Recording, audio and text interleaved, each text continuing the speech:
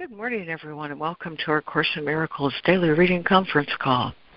We read from the text of A Course in Miracles Original Edition, which is published by our dear friends at the Course in Miracles Society.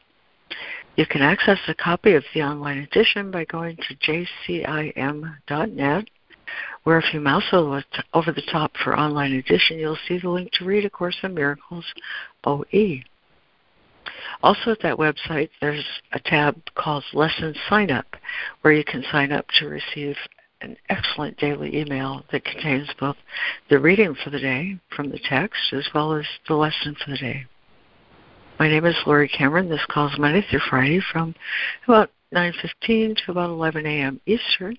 And today we continue our reading of Chapter 10, God and the Ego, with Section 6, the dynamics of the ego. We're also mindful of our lesson today, Lesson 118, which is a review of Lesson 105, God's peace and joy are mine, and Lesson 106, Let me be still and listen to the truth. And by way of opening this morning, I've saved this one for a long time. One of my favorites from Rumi. And it goes like this: Mount the stallion of love, and do not fear the path. Love's stallion knows the way exactly. With one leap, love's horse will carry you home. Let yourself be drawn by the stronger pull of that which you truly love. All we really want is love's confusing joy. Embark on the journey of love. It takes you from yourself to yourself. Nothing is meaningful except surrendering to love. Do it. Amen. Beautiful. Thank you. Do it. Yeah, just do it. Do it. I love that. Thank you. Love this poem. I just want to say I love it because it highlights what he talks about in this section about our dependence on God. So I'm grateful. Thank you. All right, my friends, here's our reading list. This morning we have Lemoyne, Fran, Harrison, Donna, Karen, Robin Marie, and Reverend Rita. We're joined in listening this morning by one unidentified caller, so welcome to you. And is there anyone else who's joined us who would like to say good morning or be on the reading list? Good morning. Jessica's here, and I'd love to read. Great. Thanks, Jessica. All righty then.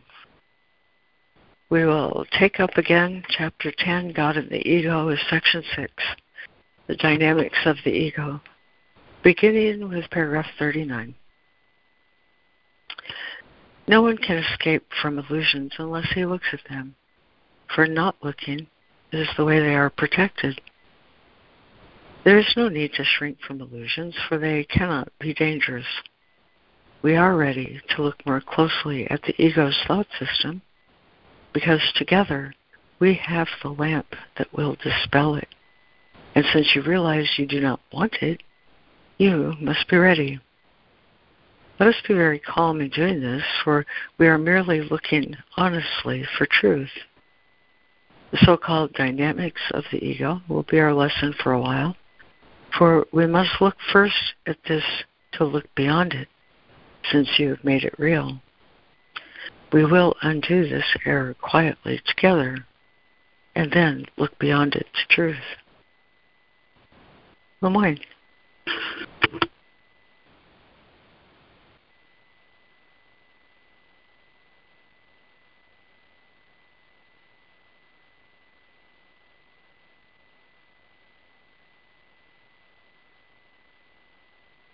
Oh, I think Lemoyne dropped off. Okay, Fran. Section 6, the dynamics of the ego, paragraph 39.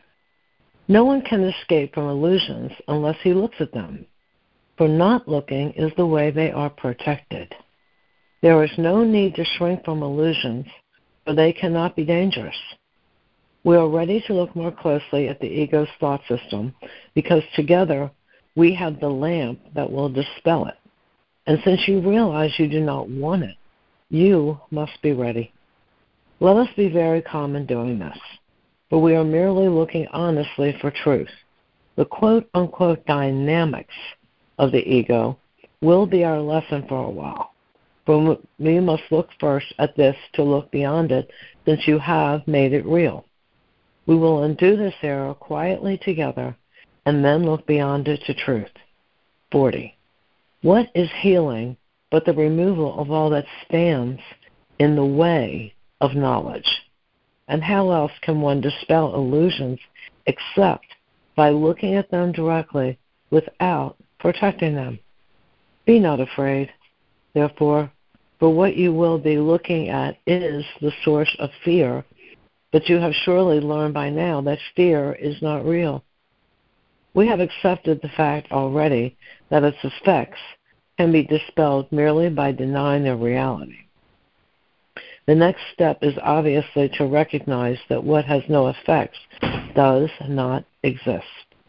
Laws do not operate in a vacuum, and what leads to nothing has not happened. If reality is recognized by its extension, what extends to nothing cannot be real. Thank you, Fran. And Lemoyne.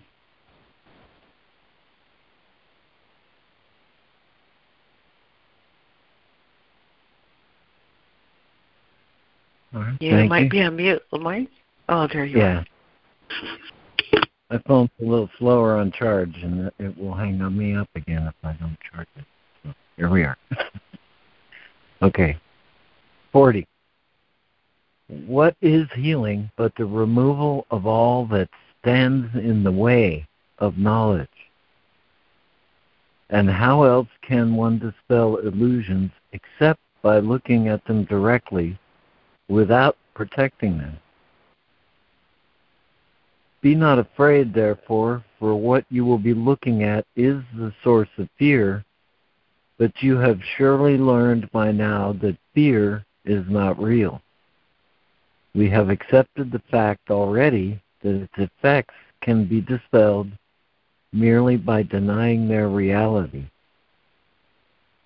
The next step is obviously to recognize that what has no effects does not exist. Laws do not operate in a vacuum, and what leads to nothing has not happened. If reality is recognized by its extension, what extends to nothing cannot be real. Do not be afraid then to look upon fear, for it cannot be seen. Clarity undoes confusion by definition, and to look upon darkness through light must dispel it. Let us begin this lesson in quote-unquote ego dynamics by understanding that the term itself does not mean anything. In fact, it contains exactly the contradiction in terms which makes it meaningless. Dynamics implies the power to do something, and the whole separation fallacy lies in the belief that the ego has the power to do anything. The ego is fearful to you because you believe this. Yet the truth is very simple. All power is of God. What is not of him has no power to do anything. Thank you, Lemoyne. And Harrison, if you'd like to read 41 through 43, please. Okay. Do not be afraid then to look upon fear, for it cannot be seen. Clarity undoes confusion by definition, and to look upon darkness through light must dispel it. Let us begin this lesson in ego dynamics, quote unquote, by understanding that the term itself does not mean anything. In fact, it contains exactly the contradiction in terms which makes it meaningless. Quote-unquote dynamics implies the power to do something, and the whole separation fallacy lies in the belief that the ego has the power to do anything. The ego is fearful to you because you believe this. Yet the truth is very simple. All power is of God. What is not of Him has no power to do anything. 43. When we look at the ego, then we are not considering dynamics, but delusions. We can surely regard a delusional system without fear, for it cannot have any effect if its source is not true. Fear becomes more obviously inappropriate if one recognizes the ego's goal, which is so clearly senseless that any effort that exerted on its behalf is necessarily expended on nothing. The ego's goal is quite explicitly ego autonomy. For from the beginning, then, its purpose is to be separate, sufficient unto itself, and independent of any power except its own. This is why it is the symbol of separation. Thank you, Harrison. And Donna.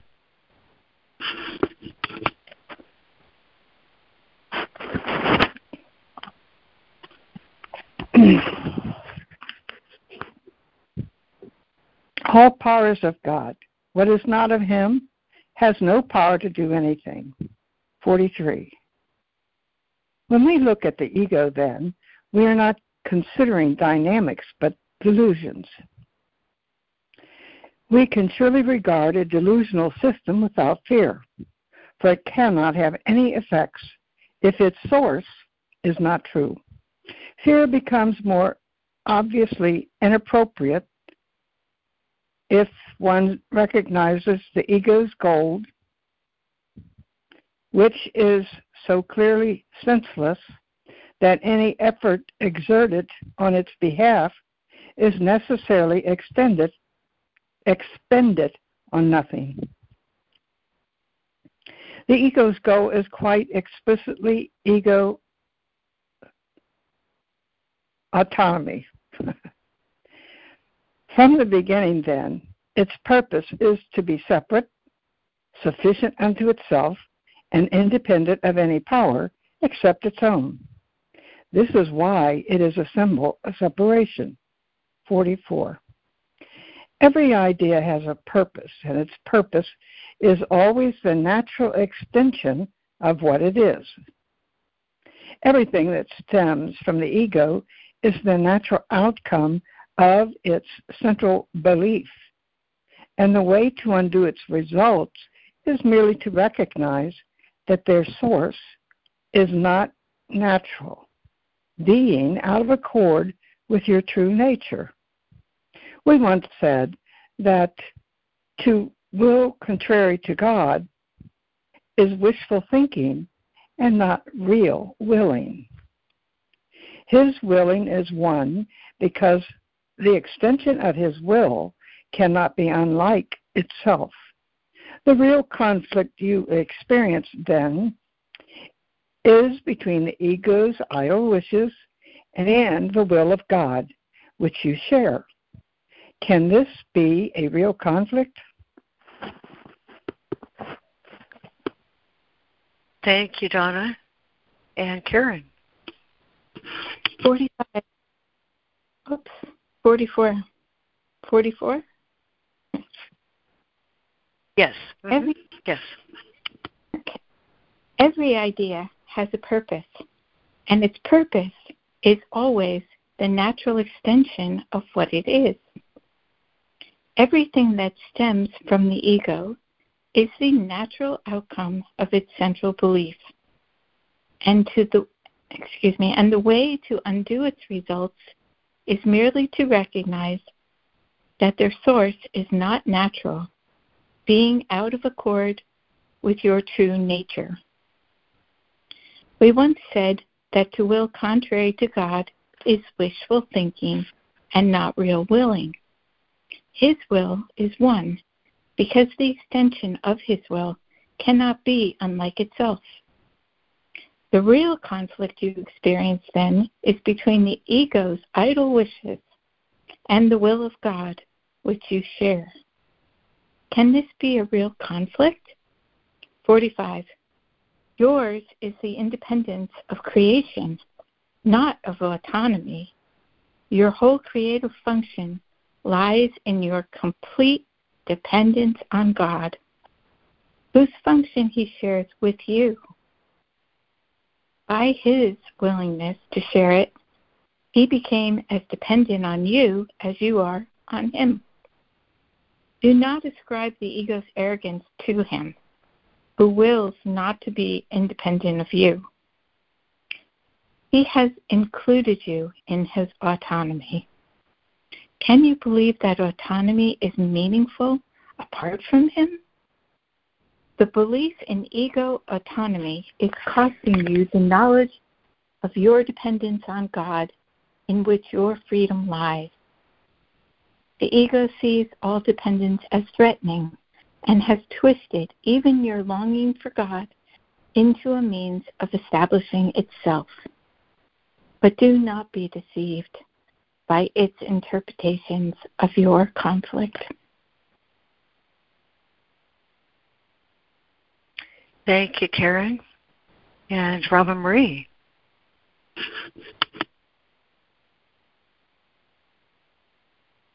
"45. Yours is the independence of creation, not of autonomy.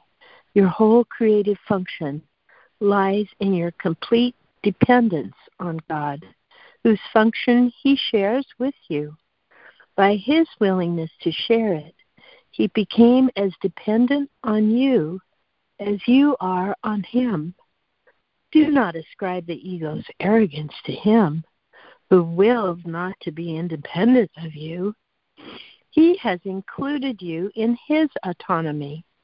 Can you believe that autonomy is meaningful apart from him? The belief in ego autonomy is costing you the knowledge of your dependence on God, in which your freedom lies.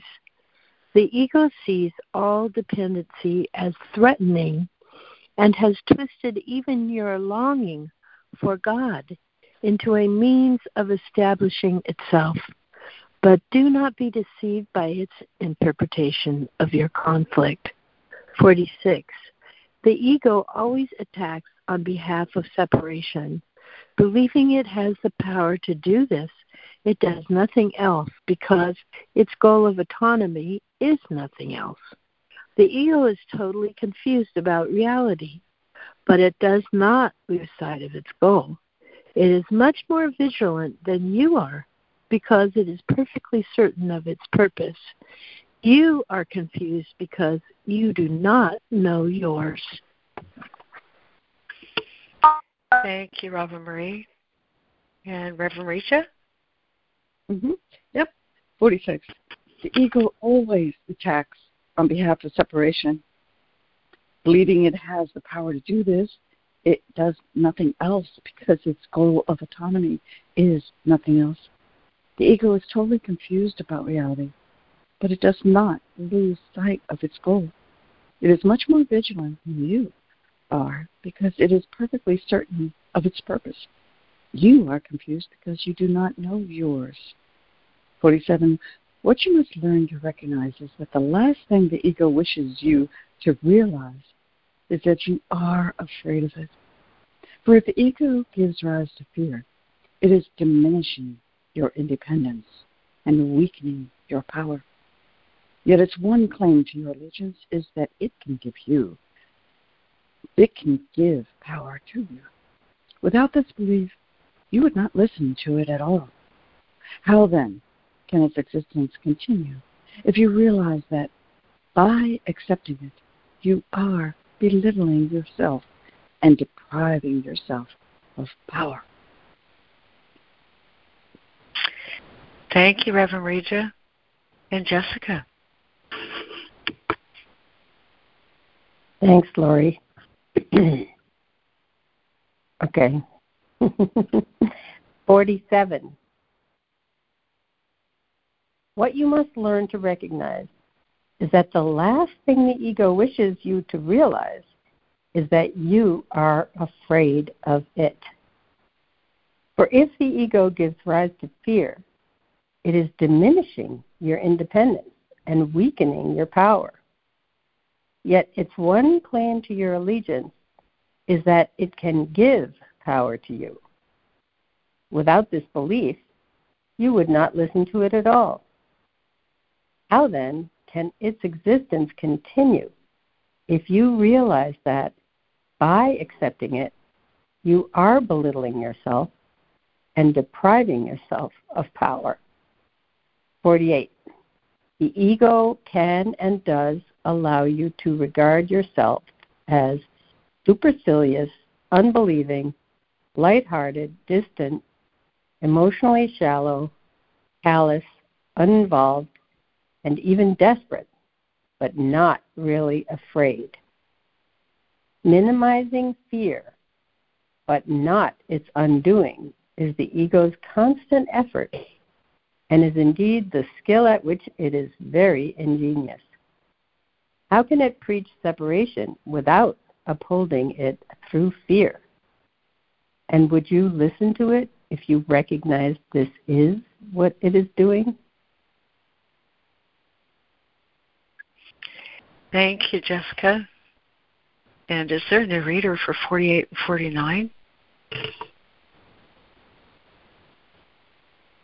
This is Sandra. I can read.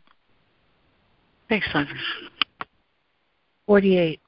The ego can and does allow you to regard yourself as supercilious, unbelieving, light-hearted, distant, emotionally shallow, callous, uninvolved, and even desperate, but not really afraid. Minimizing fear but not its undoing is the ego's constant effort and is indeed the skill at which it is very ingenious. How can it preach separation without upholding it through fear? And would you listen to it if you recognize this is what it is doing? 49.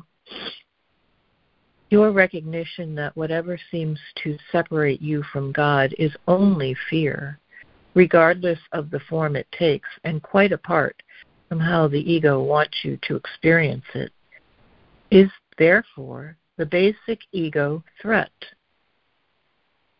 Its dreams of autonomy is shaken to its foundation by this awareness. For though you may For though you may countenance a false idea of independence, you will not accept the cost of fear if you recognize it. Yet this is the cost, and the ego cannot minimize it. For if you overlook love, you are overlooking yourself, and you must fear unreality because you have denied yourself. By believing that you have successfully attacked truth, you are believing that attack has power. Very simply, then, you have become afraid of yourself, and no one wills to learn what he believes would destroy him. Thank you, Sandra. And would there be another new reader for 49 and 50?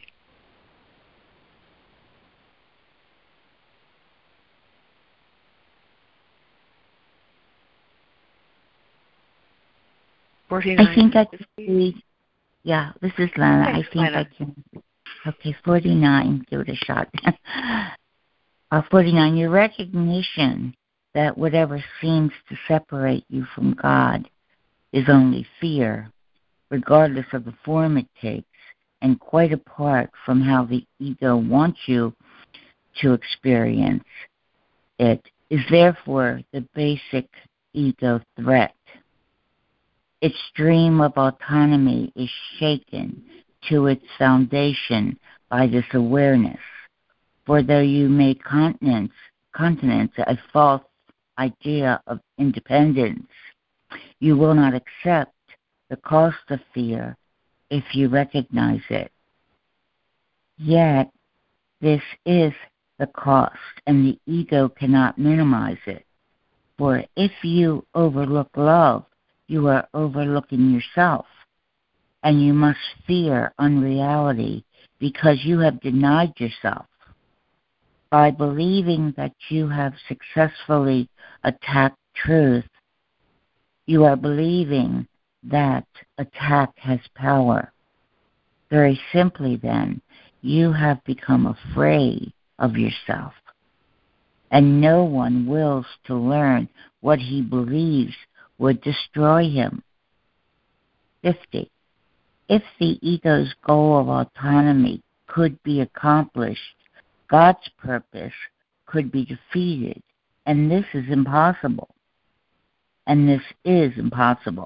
Only by learning what fear is can you finally learn to distinguish the possible from the impossible, and the false from the true. According to the ego's teaching, its goal can be accomplished, and God's purpose cannot. According to the Holy Spirit's teaching, only God's purpose is accomplishment, and it is already accomplished. Thank you, Lana. And would there be another new reader for 50 and 51?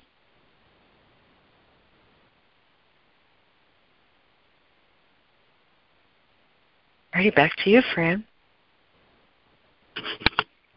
50. If the ego's goal of autonomy could be accomplished, God's purpose could be defeated, and this is impossible. Only by learning what fear is can you finally learn to distinguish the possible from the impossible and the false from the true. According to the ego's teaching, its goal can be accomplished, and God's purpose cannot. According to the Holy Spirit's teaching, only God's purpose is accomplishment, and it is already accomplished. 51. God is as dependent on you as you are on Him, because His autonomy encompasses yours and is therefore incomplete without it. You can only establish your autonomy by identifying with Him and fulfilling your function as it exists in truth. The ego believes that to accomplish its goal is happiness, but it is given you to know that God's function is yours, and happiness cannot be found apart from your joint will.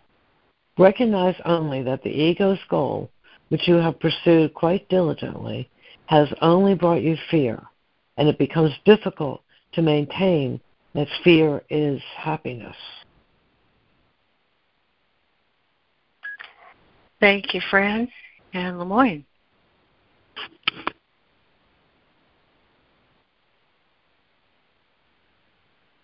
God is as dependent on you as you are on him, because his autonomy encompasses yours and is therefore incomplete without it. You can only establish your autonomy by identifying with him and fulfilling your function as it exists in truth. The ego believes that to accomplish its goal is happiness, but it is given you to know that God's function is yours, and happiness cannot be found apart from your joint will.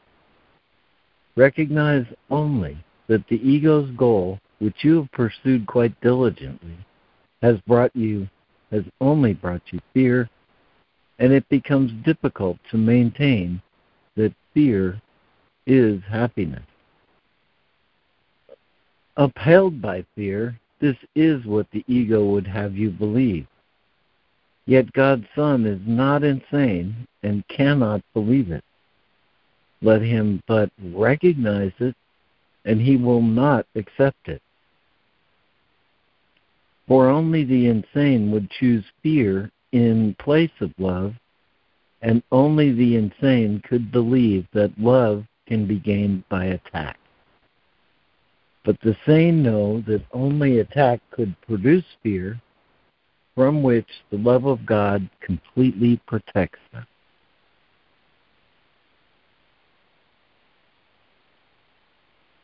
Thank you, Lemoyne and Harrison. 53. Upheld by fear. Excuse me.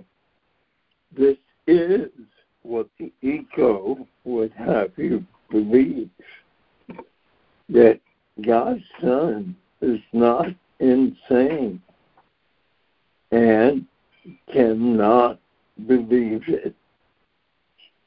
Let him but recognize it, and he will not accept it. For only the insane would choose fear in place of love, and only the insane should believe that love can be gained by attack. But the sane know that attack could produce fear, from which the love of God completely protects them. 53. The ego analyzes. The Holy Spirit accepts. The appreciation of wholeness comes only through acceptance. For to analyze means is, let me say that again. For to analyze means to separate out. The attempt to understand totality by breaking it up is clearly the characteristically contradictory approach of the ego to everything. Never forget that the ego believes that power, understanding, and truth lie in separation. And to establish this belief, it must attack. Unaware that the belief cannot be established and obsessed with the conviction that separation is salvation, the ego attacks everything it perceives by breaking it up into small and disconnected parts without meaningful relationships and thus without meaning. The ego will always substitute chaos for meaning, for separation is salvation, harmony is threat. Thank you, Harrison. And Donna.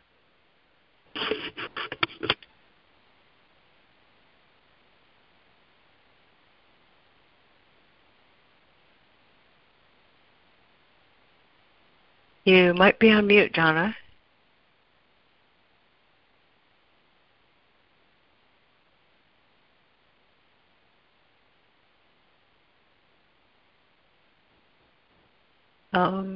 We're on 53 and 54, Donna? Okay, Karen. 53. The ego analyzes.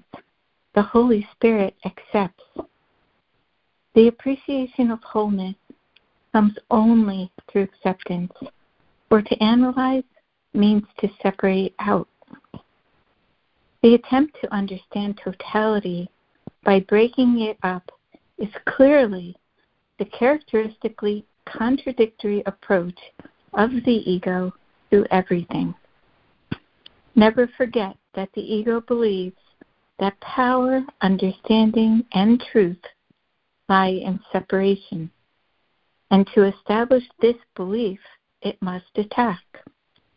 Unaware that the belief cannot be established and obsessed with the conviction that separation is salvation, the ego attacks everything it perceives by breaking it up into small and disconnected parts without meaningful relationships, and thus without meaning.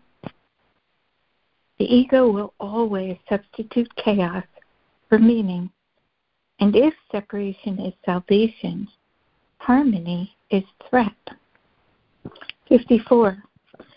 The ego's interpretation of the laws of perception are and would have to be the exact opposite of the Holy Spirit's. The ego focuses on error and overlooks truth. It makes real every mistake it perceives, and with characteristically circular reasoning concludes that because of this mistake, consistent truth must be meaningless. The next step, then, is obvious. If consistent truth is meaningless, inconsistency must be true. If truth has meaning, holding error clearly in mind and protecting what it has made real, the ego proceeds to the next step in its thought system. That error is real and truth is error. Thank you, Karen. And Robin Marie.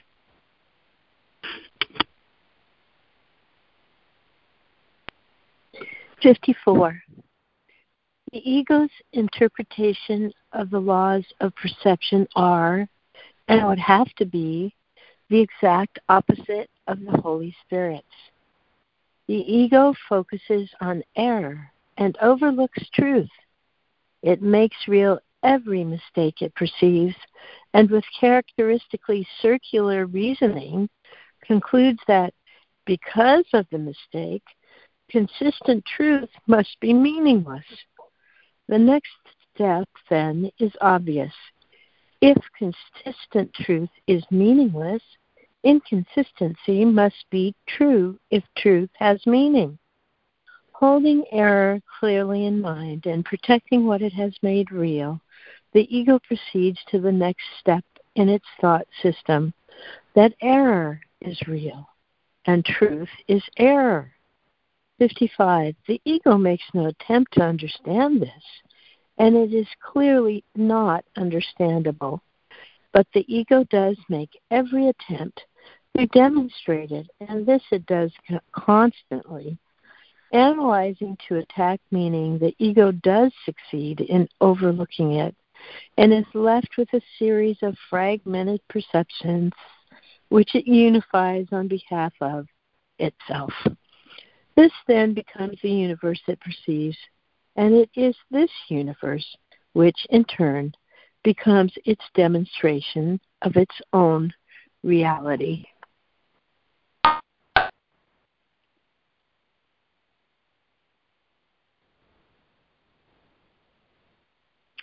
Thank you, Reverend Marie.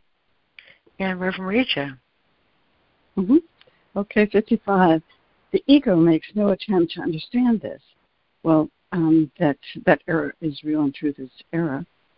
And it is clearly not understandable, but the ego does make every attempt to demonstrate it, and this it does constantly.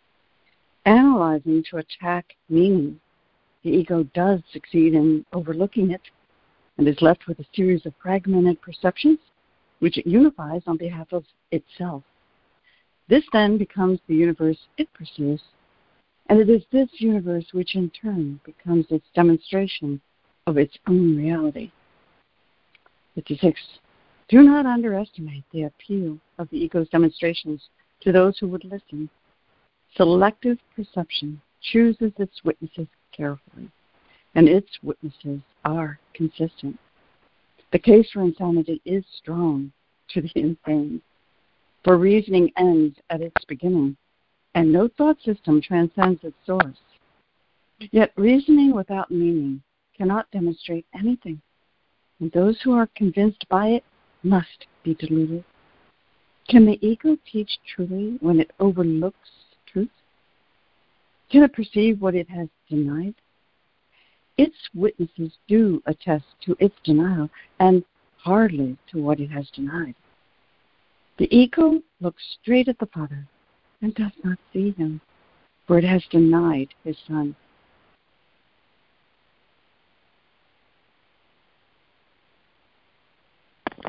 Thank you, Reverend Regia. And Jessica. 56. Do not underestimate the appeal of the ego's demonstrations to those who would listen. Selective perception chooses its witnesses carefully, and its witnesses are consistent. The case for insanity is strong to the insane. For reasoning ends at its beginning, and no thought system transcends its source. Yet reasoning without meaning cannot demonstrate anything, and those who are convinced by it must be deluded. Can the ego teach truly when it overlooks truth? Can it perceive what it has denied? Its witnesses do attest to its denial, but hardly to what it has denied. The ego looks straight at the Father and does not see him, for it has denied his Son. 57. Would you remember the Father? Accept his Son, and you will remember him. Nothing can demonstrate that his Son is unworthy, for nothing can prove that a lie is true. What you see of his Son through the eyes of the ego is a demonstration that his Son does not exist. Yet where the Son is, the Father must be. Accept what God does not deny, and he will demonstrate its truth. The witnesses for God, somebody's calling me. The witnesses for God stand in his light and hold what he created. Their silence is the sign that they have beheld God's Son, and in the presence of Christ, they need demonstrate nothing, for Christ speaks to them of himself and of his Father. They are silent because Christ speaks to them, and it is his words that they speak. Thank you, Jessica and Sandra.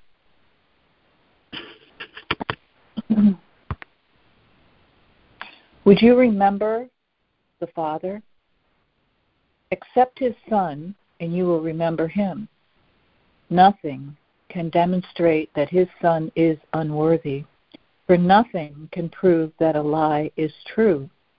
What you see of his Son through the eyes of the ego is the demonstration that his Son does not exist. Yet where the Son is, the Father must be. Accept what God does not deny, and he will demonstrate its truth. The witnesses for God stand in his light and behold what he created. Their silence is the sign that they have beheld God's Son, and in the presence of Christ they need demonstrate nothing, for Christ speaks to them of himself and his Father. They are silent because Christ speaks to them, and it is his words that they speak. 58. Every brother you meet becomes a witness for Christ or for the ego, depending on what you perceive in him. Whew, I think I'd better read that again. Every brother you meet becomes a witness for Christ or for the ego, depending on what you perceive in him.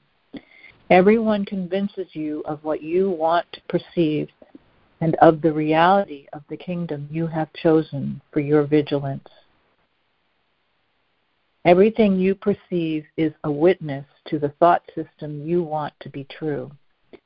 Every brother has the power to release you if you will to be free. You cannot accept false witnesses of him unless you have evoked false witnesses against him. If he speaks not of Christ to you, you spoke not of Christ to him. You hear but your own voice, and if Christ speaks through you, you will hear him. You hear but your own voice, and if Christ speaks through you, you will hear him. Thank you, Sandra. And Donna, are you able to read? And if so, would you like to read 58 again? Yes, thank you, and I apologize for, I don't know what happened. Oh, no problem. 58. Every brother you meet becomes a witness for Christ or for the ego, depending on what you perceive in him. Everyone convinces you of what you want to perceive and of the reality of the kingdom you have chosen for your vigilance. Everything you perceive is a witness to the thought system you want to be true. Every brother has the power to release you if you will be free. You cannot accept false witnesses of him unless you have evoked false witnesses against him. If he speaks not of Christ to you, you spoke not of Christ to him.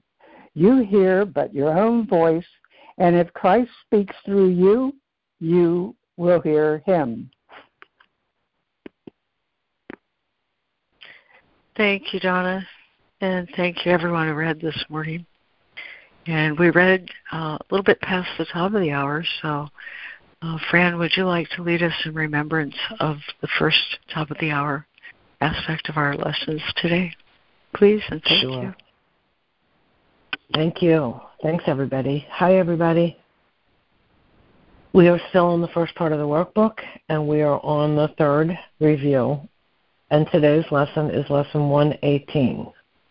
God's peace and joy are mine. Let me be still and listen to the truth. And I will just read one paragraph from the review.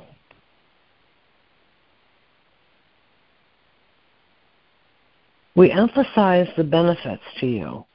If you devote the first 5 minutes of the day to your review and also give the last 5 minutes of your waking day to it. If this cannot be done, at least try to divide them so you undertake one in the morning and the other in the hour just before you go to sleep. I'm going to go over to the lesson now.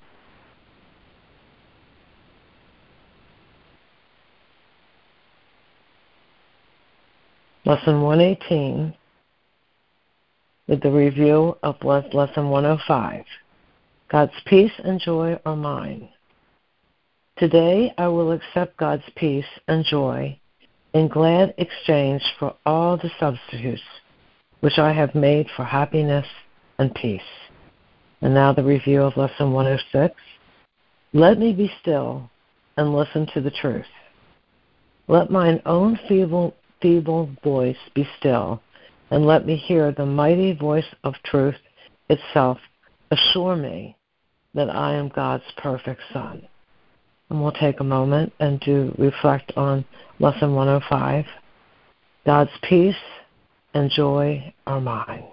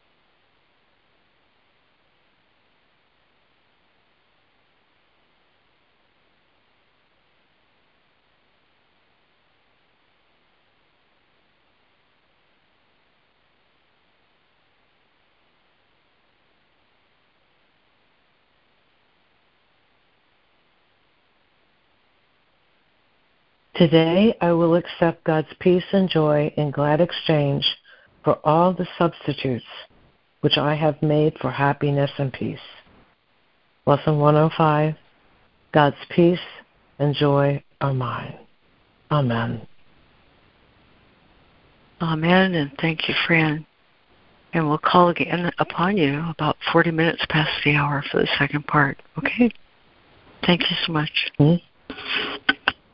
Thank you, Fran. Thank you, Fran. Thank you, guys. Thank you.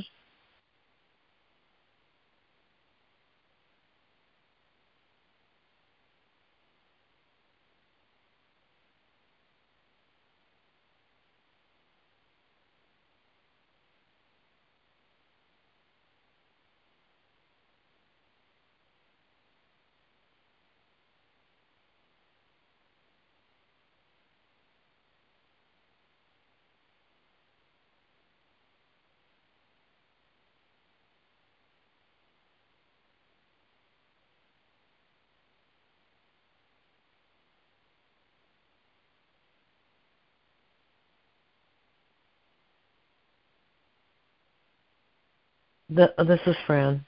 I love how he says in the lesson 105, exchange for all the substitutes which I have made for happiness and peace. Wow, there's been a lot that I have made, a lot of substitutes which I have made for happiness and peace. I love this lesson. God's peace and joy are mine. I'm complete. Oh, thank you, Fran. That's great, Thank Fran. you. I've made a lot of substitutes for happiness and peace as well. I have to admit, I can admit it to myself. If I do it in front of you guys more clearly, I more clearly hear it myself. Thank you. Oh, thank you, And that's Ida. a testimony to support, Ida. Thank you. Thank you, Ida.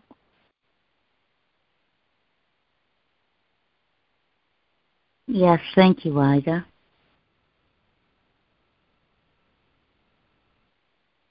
Good morning, it's Lana.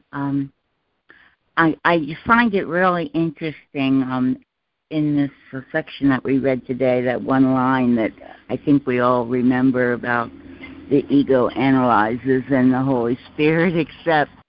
And the whole section was about analyzing the ego and its antics. I think at least for me, the longer I do this work and try to keep my mind set in God, is that the only thing I really need to remember about the ego is that if I align my mind with it, I will suffer. And if I align my mind with Holy Spirit and my truth and with God, I'll find peace. And for me, it gets down to that one little point. Although I also find it interesting that Jesus constructed this course so brilliantly in that in the text, it really keeps the thinking mind and the intellect busy analyzing the ego, the whole while the workbook is undoing the mind that seeks to analyze. So it's like Jesus knows us so well, and and he wants us to be as familiar with the peace of God as we are with the pain of the ego. And I think, for me, when I first started doing A Course in Miracles, I was real familiar with the ego. I was real familiar with the pain and the fear and all the constructs that it built around the fear, all the stories. I'm sorry, I'm outside, you hear the dogs barking. But I was very unfamiliar with the peace of God. And I'm going to say I'm complete because I can't even hear myself talk. So I'm complete. Thank you for listening. Oh, so straightforward and to the point, Lena. Thank you.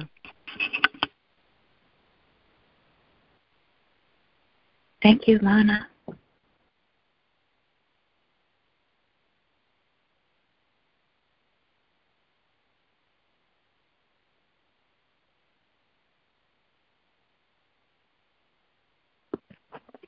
This is Donna. What popped out to me today, which I always do put a circle around the word every time I see it, is the word belief. Believes. 14 times in today's readings that I picked out. Jesus uses the word belief to describe all the unbelief we believe in. And I added the word belief to paragraph 54, the last sentence, holding error clearly in mind and protecting what it has made. Holding error clearly in mind and protecting what it, meaning the ego, has made. The ego proceeds to the next step in its thought system. And then there's a hyphen in there.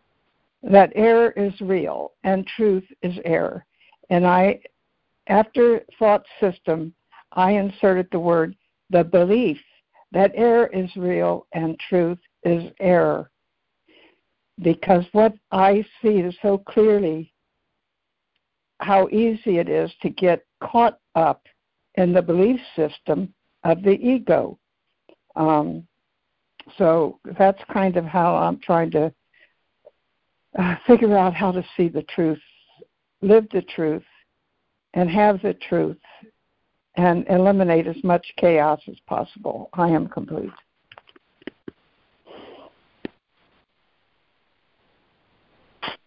Thank you, Donna. Thank you, Donna. Thank you, Donna. Thank you, Donna. Thank you.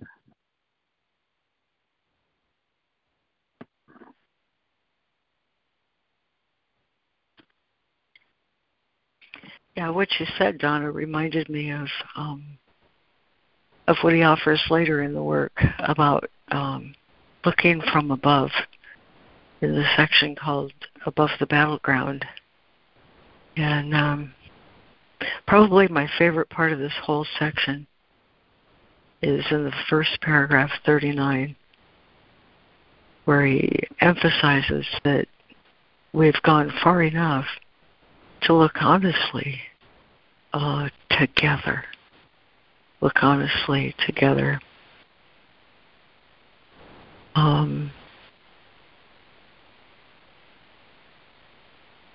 of it makes any sense if I'm looking at it alone, because the source of all of the ego material is, by definition, established alone. A private world with private thoughts and private effects. All of it can't be shared. But it starts out by emphasizing we are looking together at the ego thought system.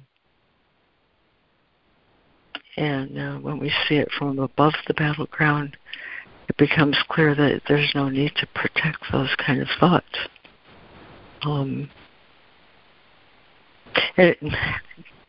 No, my mind is filled with something right now that seems important to share, so here it is. Before I came to the Course in Miracles, I did some work with material from John Bradshaw in his book called Coming Home. And it was really helpful to set the stage for me to realize there's an aspect of my mind. It was unknown to me at the time, but there is an aspect of my mind that can see clearly when I'm looking. At the time, it was to look objectively. Take all these memories that you have, all these pictures in your mind of what happened and what it meant, and realize that you have a right mind on your shoulder that can look at this in a different way and see that the consequence of these things that happened were a result of the meaning that I gave them. But reason could show me something different. That was just a beginning step. But I bring it up because it emphasizes that even though it be unknown to me, there is an aspect of my mind. He says that's the Holy Spirit. All my knowledge saved for me. This aspect of my mind can lift me above, as if holding a lamp to look objectively at something that happened and the meaning I gave to it and the consequence of all my behavior because of it. And from that point of view, that frame of reference, that higher frame of reference, I'm able to understand that the meaning I gave everything was fear because I didn't understand at the time. Thank God for the Holy Spirit and the declaration right here at the get-go that we're looking at this material together, not alone. And when I take all those little freeze frames and from my past, my memories and my meanings, and realize that with the arms of Christ around me, with the light of Holy Spirit in my mind, I can look upon those events in a different way and realize that all the consequences were a result of my mistaken understandings. That's what allows me to release those meanings that were born of error, the error of separation and the simple belief that I was alone. I'm complete. Oh, that was good. Thanks, Lori. Thank you. Thank you, Lori. Sure was. Thank you, Lori. This is Karen. Good morning. I just had a comment about that. Thank you so much, Lori, for describing that those little freeze frames. And it's so true of how we see each other. You know, when I look at my sister, I isolate this little piece of our interactions these days, you know, that's not very loving and seems confrontational. And it's like that stands alone in the ego's truth. But if I were to rise above and look higher from a higher place and see her in her totality, not just, you know, this particular unfortunate phase that we're in, but to see her in the context of all the things she's doing in her life, all her stressors, all her, you know, her good, loving work, all of the past of all the love we've shared, you know, it's just like the ego pulls out the negative and amplifies it, and everything else it obliterates in consciousness. And that's the way the ego sees. It fragments everything, which is what the reading was saying. And the same is true for myself. I mean, my ego has taught me I'm bad, I'm something to hate. You know, there's all this self-loathing.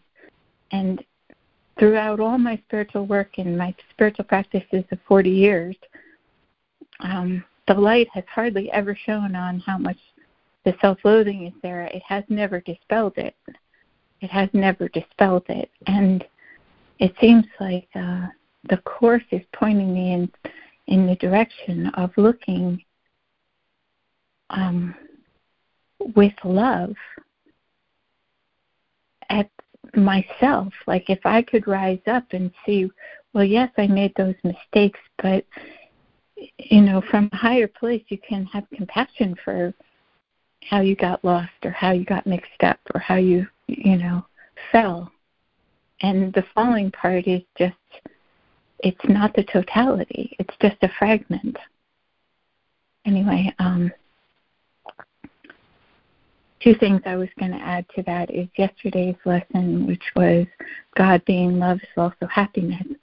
After doing the whole day's worth of practice, I just heard very simply in the air, when we love, we're happy. It's so simple. You know, it's not some complex thing that has to be unwound. When we're loving, we're happy. God being love is also happiness. And I seek but what belongs to me in truth. I just seek the natural me, the one God created, without all of these blocks and falsehood and fragmentations, and without all of this history and interpreting, ego interpretations of it. I just seek my true self the way God created me, my natural state, which is just empty extension of Him. I think in the reading today it was saying, at the beginning of the reading, it was just saying that our alignment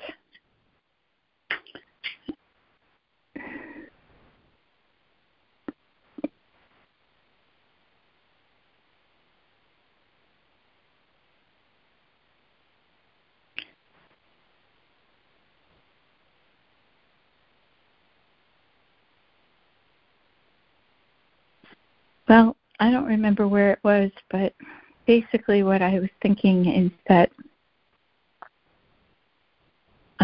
no one can escape illusions unless he looks at them.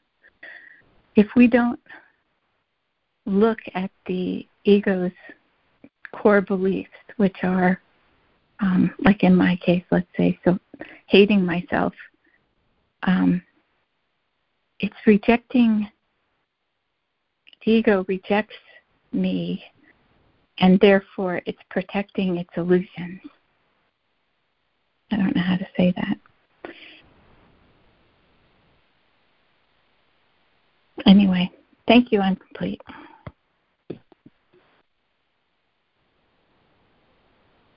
That was just so lovely, Karen.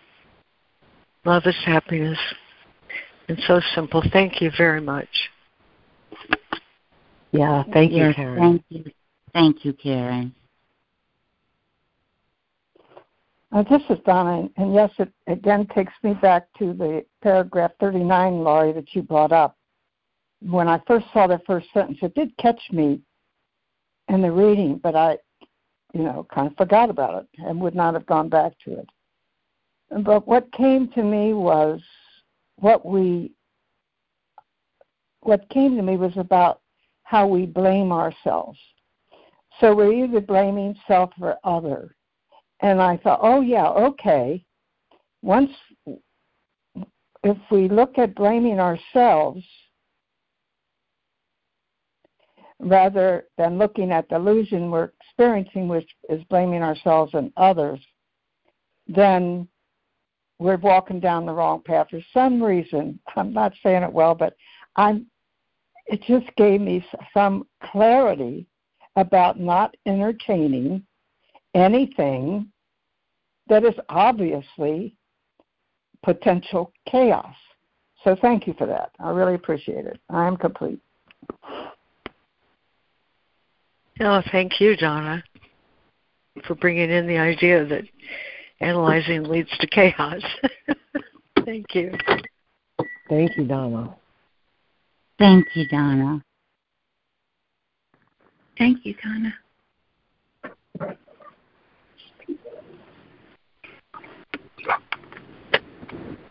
I couldn't remember what it was that was really standing out in the reading earlier, but it's the autonomy.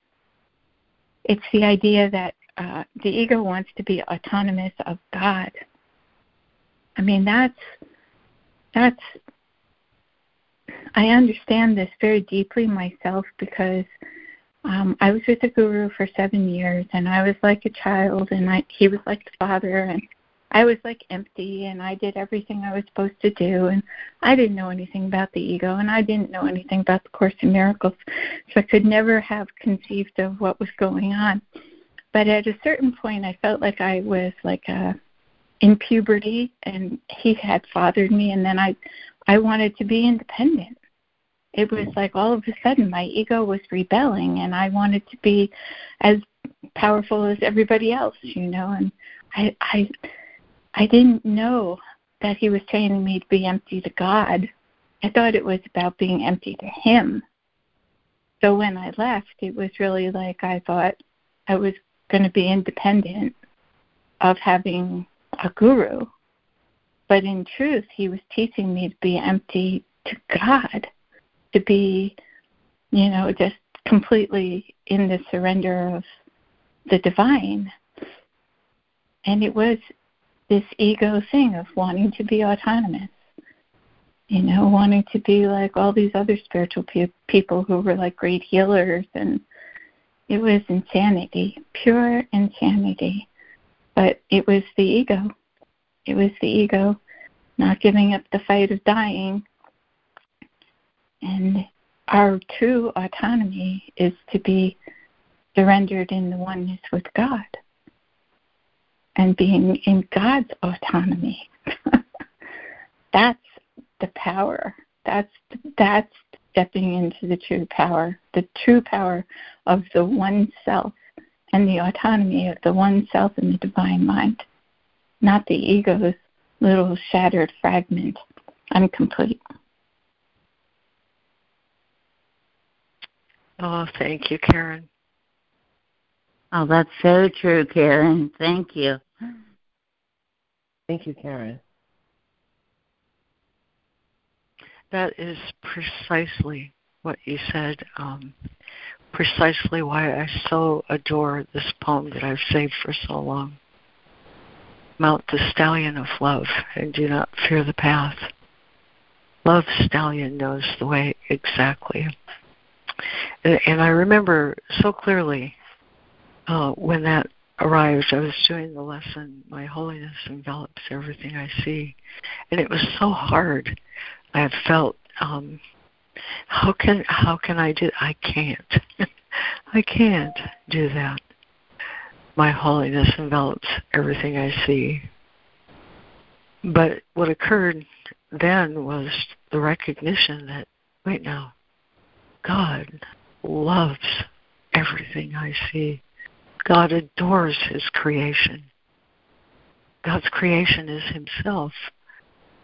And if God loves it, and God envelops it, I am part of God. I ride that stallion of love. Then I knew because of the horse, the stallion of love, my holiness envelops everything I see. My dependence on God is my autonomy. And that's the essence of this reading to me today. Thank you for highlighting that. I'm complete.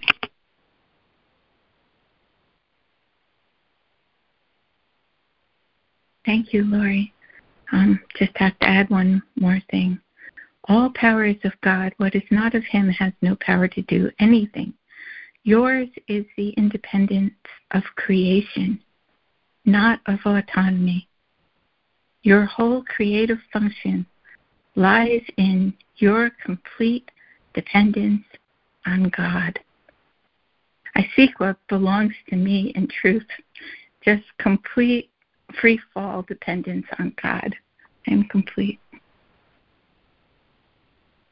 Amen. Thank you. Amen. Hi, it's Donna.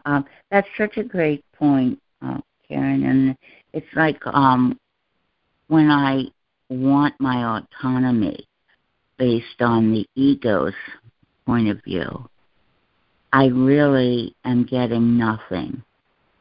And as one with God, I have everything. So it's a choice between nothing and everything. And somehow, aligned with the ego, I get those things confused. I think, well, I'm going to be autonomous. I'm going to be on my own, independent. And from the world's point of view, that's a pretty good place to be. It's self-sufficient. It's all those adjectives for being self-reliant and a tool for success. But it's so clear that it's the exact opposite. In my I don't want to use the word surrender. I don't even think Jesus uses that word in the Course in Miracles at all. But I like to think of it as recognizing that I'm joined as one with God, and in that decision, I have everything. I have everything I've always wanted. And sometimes, at least for me it takes devastation where there seems to be no place to turn but God. My little ego grab bag is empty of ideas. And, it's like there's nothing, it's that hopelessness sets in. There's no answer because the ego only sees the past. And if there's no answer in the past, I can tend to think one doesn't exist. An answer doesn't exist. But on the other hand, I have available to me, access to me, the infinite mind of God, who knows nothing of the past. And I think that's why when I do join with God, the answer that comes back to me is always fresh and new. And it's like, why didn't I think of that, And the reason I never thought about it, because I had no reference point to it, because it wasn't filed away in my past. So, it's always, for me, a choice between nothing and everything. That one little decision to join with God. So I'm complete. Thanks for listening. Oh, thank you, Lana. Yeah, thank you, And that's a perfect segue to our 30-minute interval of reflection on the second part of our lesson, Let Me Be Still. So, Fran, would you lead us again, please? Sure. Okay, we are on lesson 118 in the second part is the review of Lesson 106. So we'll take a moment and reflect on that. Lesson 106, let me be still and listen to the truth.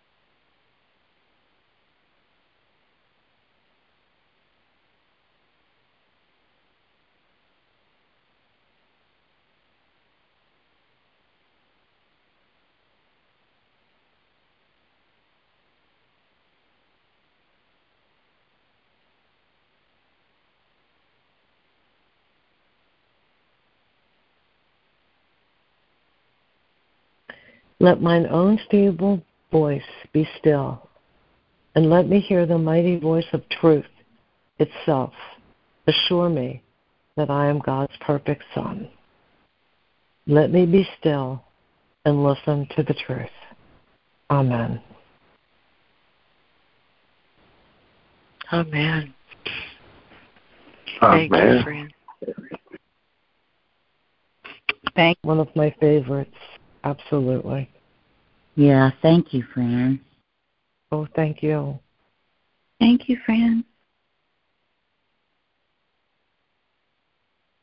Good morning, this is Sandra.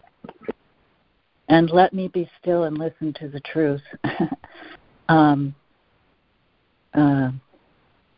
So that I can hear the mighty voice of truth itself assure me that I am God's perfect daughter. Perfect daughter. Wow. Yeah, because the truth is, that is the truth. You know, Laura, you mentioned in your share about feeling alone, you know, that you were no longer alone. And I thought I was going to die from loneliness because I believed the lie that if there wasn't a human body near me or I wasn't in a special relationship, that I was alone, bereft,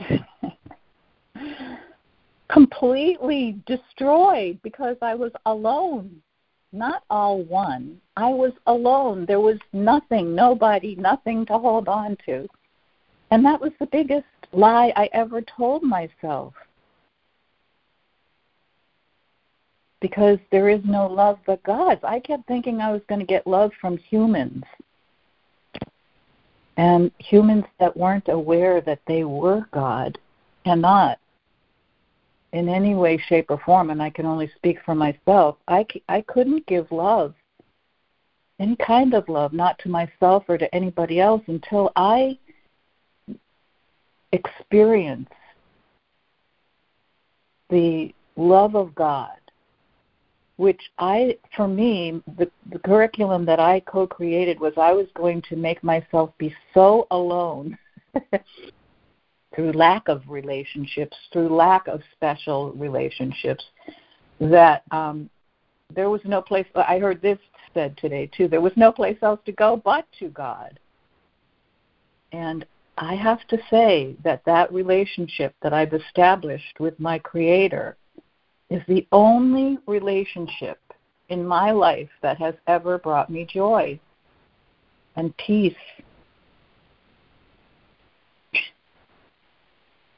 Who would have thunk that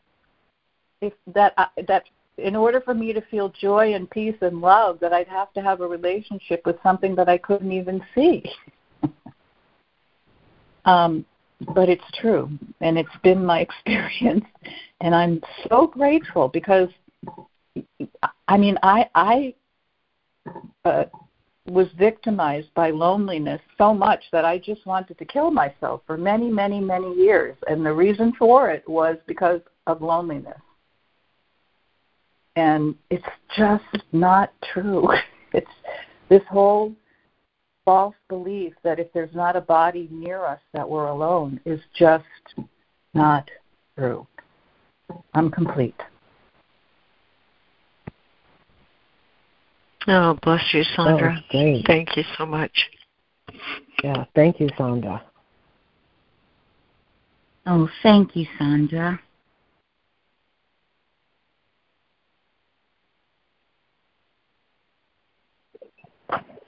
Good morning. It's Harrison. Thank you all for filling in a lot of blanks for me.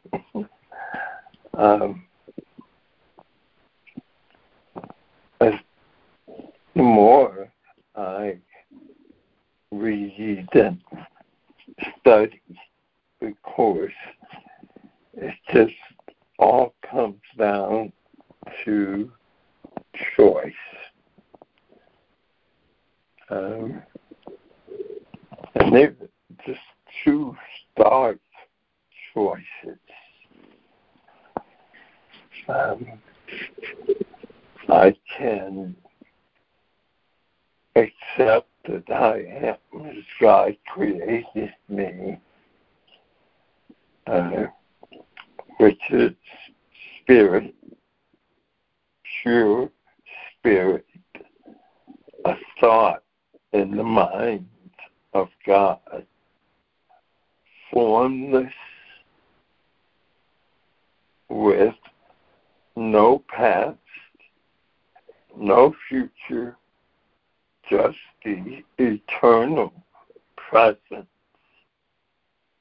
unaffected by anything that seems to be happening to an invisible body, a body that has no existence in that realm. Or I can see myself, as I have for most of my 78 years, as this body that has struggled with seeing itself as attacked, as vulnerable, sick,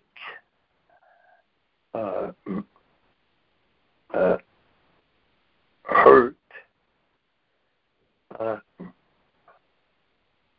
seeing myself as vulnerable and unloving, unloved, being attacked, attacking.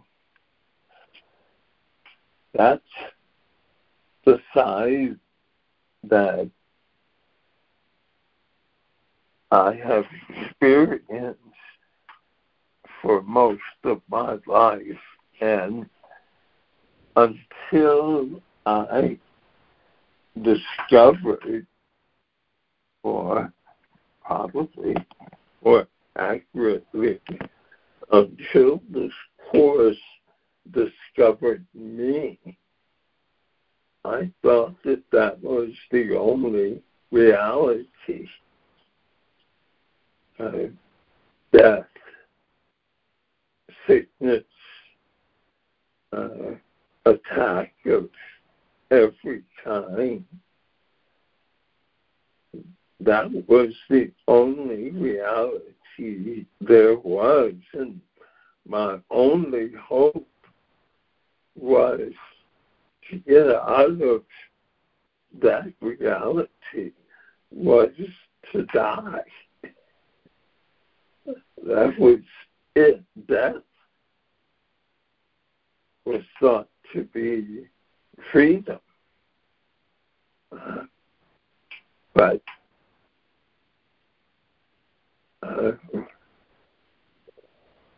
I was tired of living and afraid to die, as Sam Cooke said, because I didn't know what was up there beyond the sky. So now, after years of reading and reading the course and practicing the course and listening to course teachers and listening to all of my mighty companions on these calls,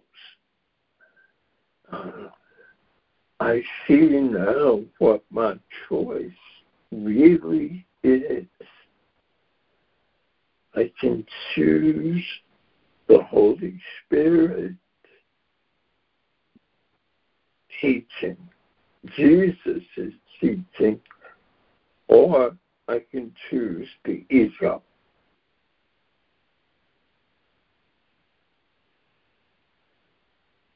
And how do I make that choice?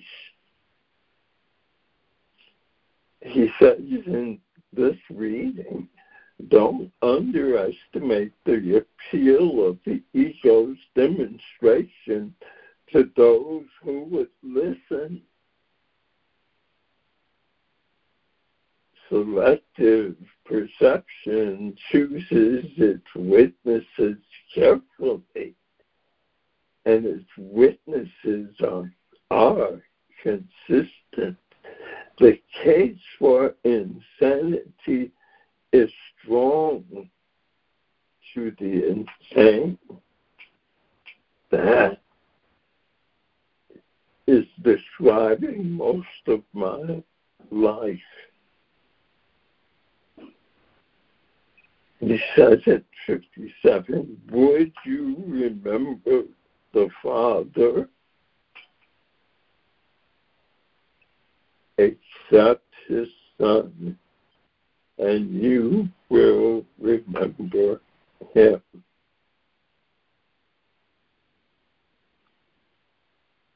But 7 words, except his Son, and you will remember him. Yes, that's 8. That's it. It's a stark choice. God or the ego. The Son or the illusion of his Son.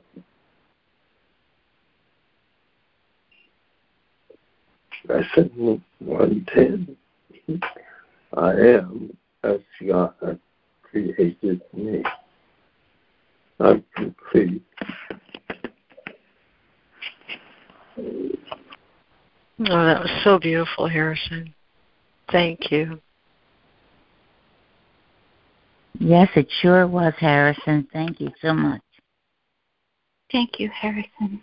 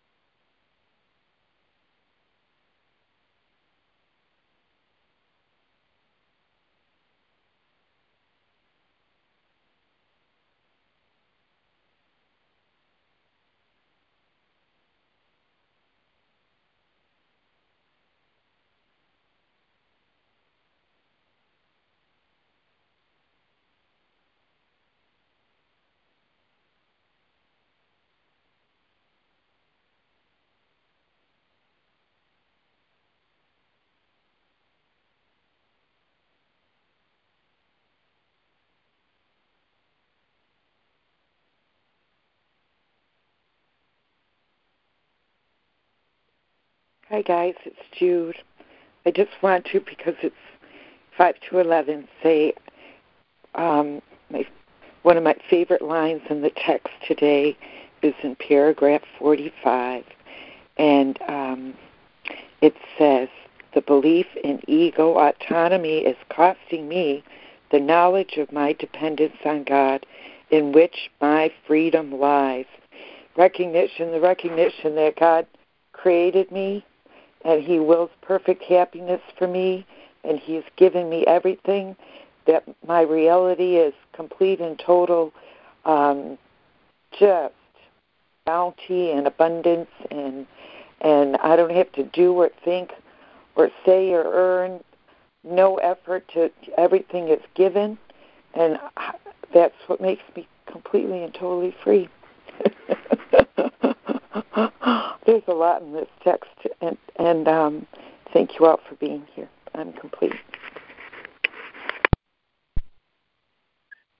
Thank you, Judy. Beautiful highlight.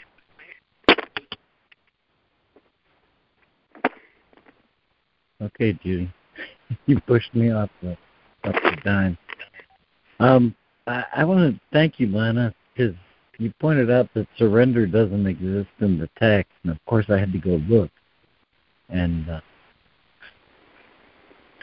it's not in Course in Miracles, and it's not really in the Course of Love or the treatises, but it is where he starts in the dialogue, and he talks about the final surrender there, and how that final surrender is, this is the final surrender, the surrender of the control of the personal self. And then he goes on to speak of it as even beyond the ego. I mean, you can just hold the patterns of fear. Even without believing in them, they can still be active. And I've experienced some of that where I just react the way I've always reacted, and then the fear starts to become, it's almost like calling it back. It doesn't have to, though, if I don't believe in it. So I'm going to thank Donna, I guess, who brought up the thing of belief. And I was looking at it when I went to search for it to see, and it's in there in the BELI or BELIE, belie, is in there many times. And there's also a belittling, which he refers to our tendency to self-belittle ourselves. And I think this is the way the ego works, is by getting us to look at effects. We believe that our perceptions are real. Our perceptions of the if this, then that, which seems to prove the validity of analysis that breaks everything into parts and then tries to assemble them into meaning. And if there is a meaning to all of it, it's found in the whole, not in the parts. And by whole, I mean with a W. And I just also want to thank Sandra for speaking of that loneliness that's been there, and used to describe it sometimes as an apple core. And taking an apple core to my heart, and I say it that way now. I just came out that way, that I was doing it to myself. But yes, and I think that huge sense of emptiness I've seen described recently as the God-sized hole, right? And to some extent, and it's probably done by our choice of a focus on being alone, right? But it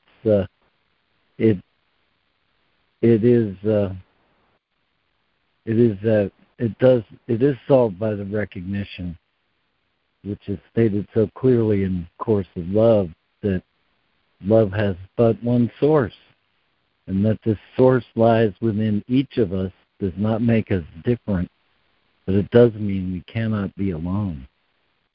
And that this is the replacement.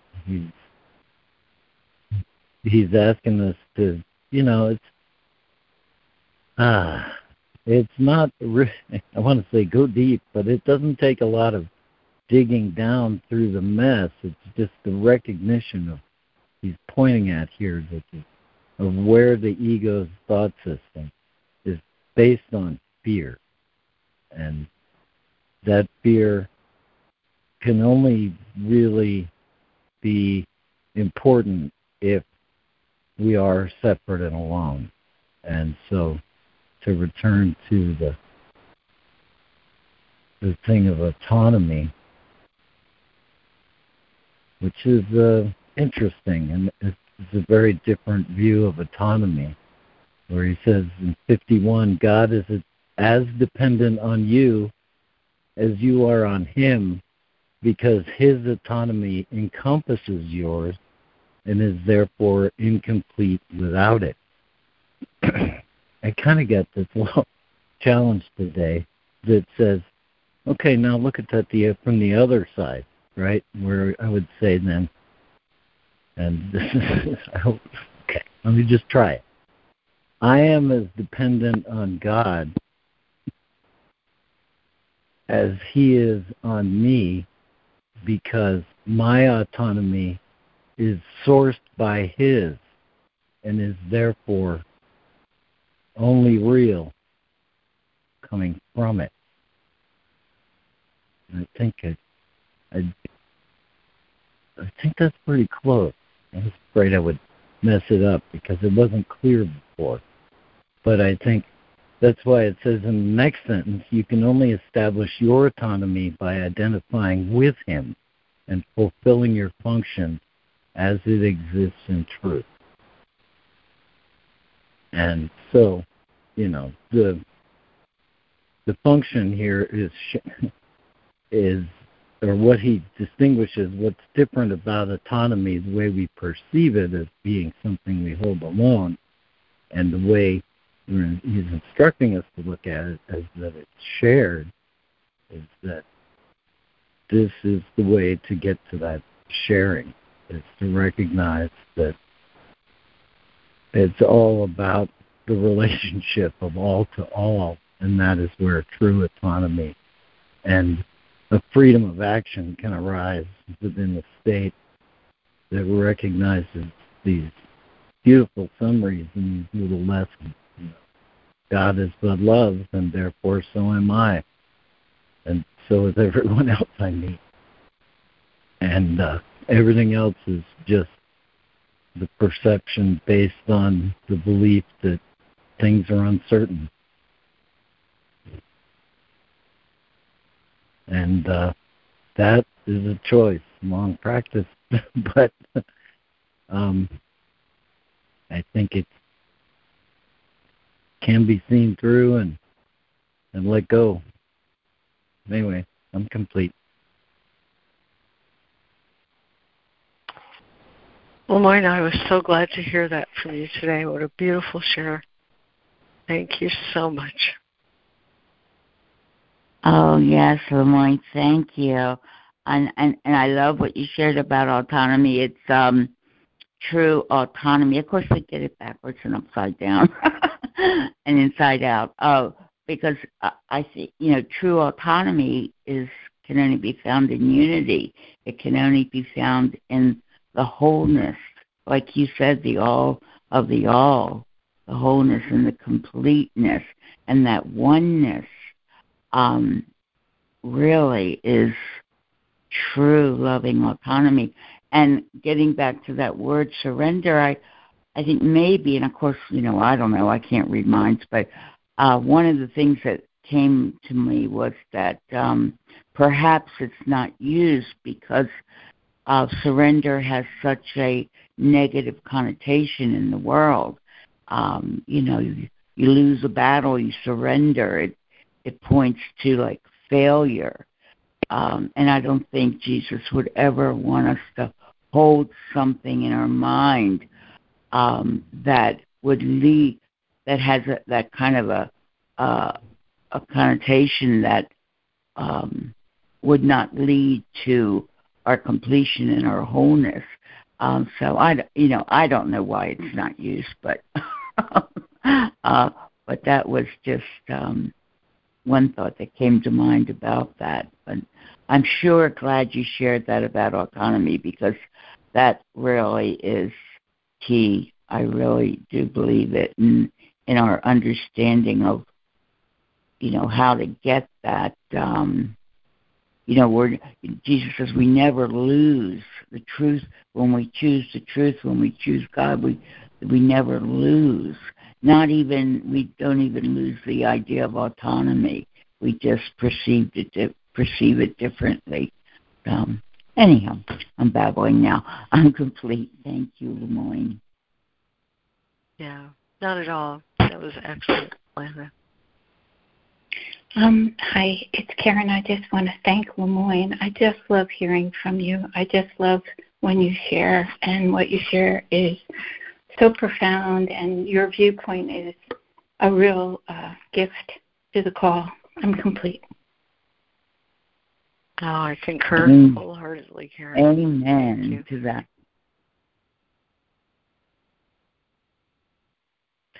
No doubt you were inspired, Lemoyne.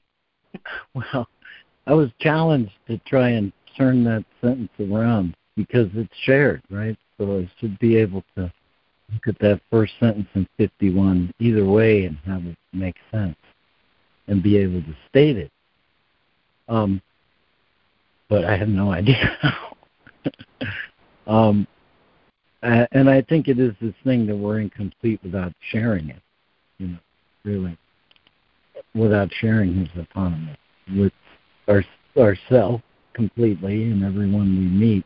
And I agree, Lana, that, surrender in the world means to give up everything and essentially become an effect, give up all ability to be cause. And the purpose of this course is to reestablish our identity in and with first cause, so that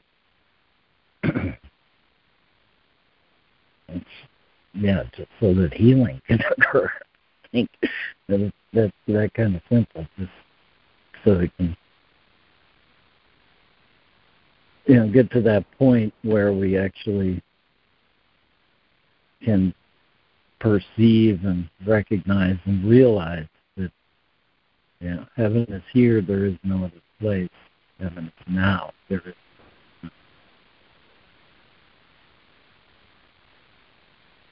Or more directly and specifically to current experience, something the other day when I prepared incorrectly by reading a little peek ahead into the next chapter, where it says,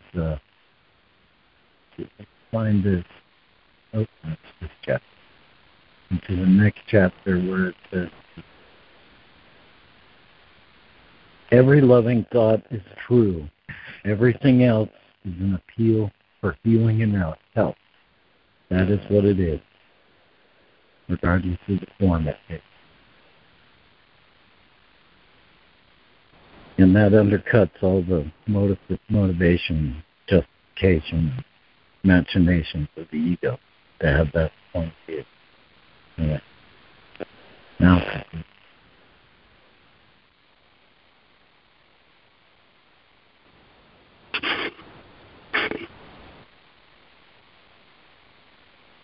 thank you, Lemoyne. Thank you, Lemoyne. Thank you. Thank you, Lemoyne. Well, this is Lori again. And one of the most fun things about this call is to listen to everybody's shares and recognize the truth that comes through the Course in Miracles being expressed through our different voices and the multiple different ways the one mind points to truth. And so as the call goes on, I look for those places. And I've heard so many things today, but here's the one. Here's the one. It's been 30 minutes since we last reflected on our lesson, so this is what seems perfect right this very minute. It's from chapter 8. To fulfill the will of God perfectly is the only joy and peace that can be fully known, because it is the only function that can be fully experienced. When this is accomplished, then, there is no other experience. Yet the wish for other experience will block its accomplishment, because God's will cannot be forced upon you, being an experience of total willingness. The Holy Spirit knows how to teach this, but you do not. That is why you need Him and why God gave Him to you. Only His teaching will release your will to God's, uniting it with His power and glory and establishing them as yours. You share them as God shares them, because this is the natural outcome of their being. God's peace and joy are mine, and today I will accept God's peace and joy in glad exchange for all the substitutes which I have made for happiness and peace. Oh, God, I thank you all for the way we touch the one mind. I'll end this recording, but certainly not this call.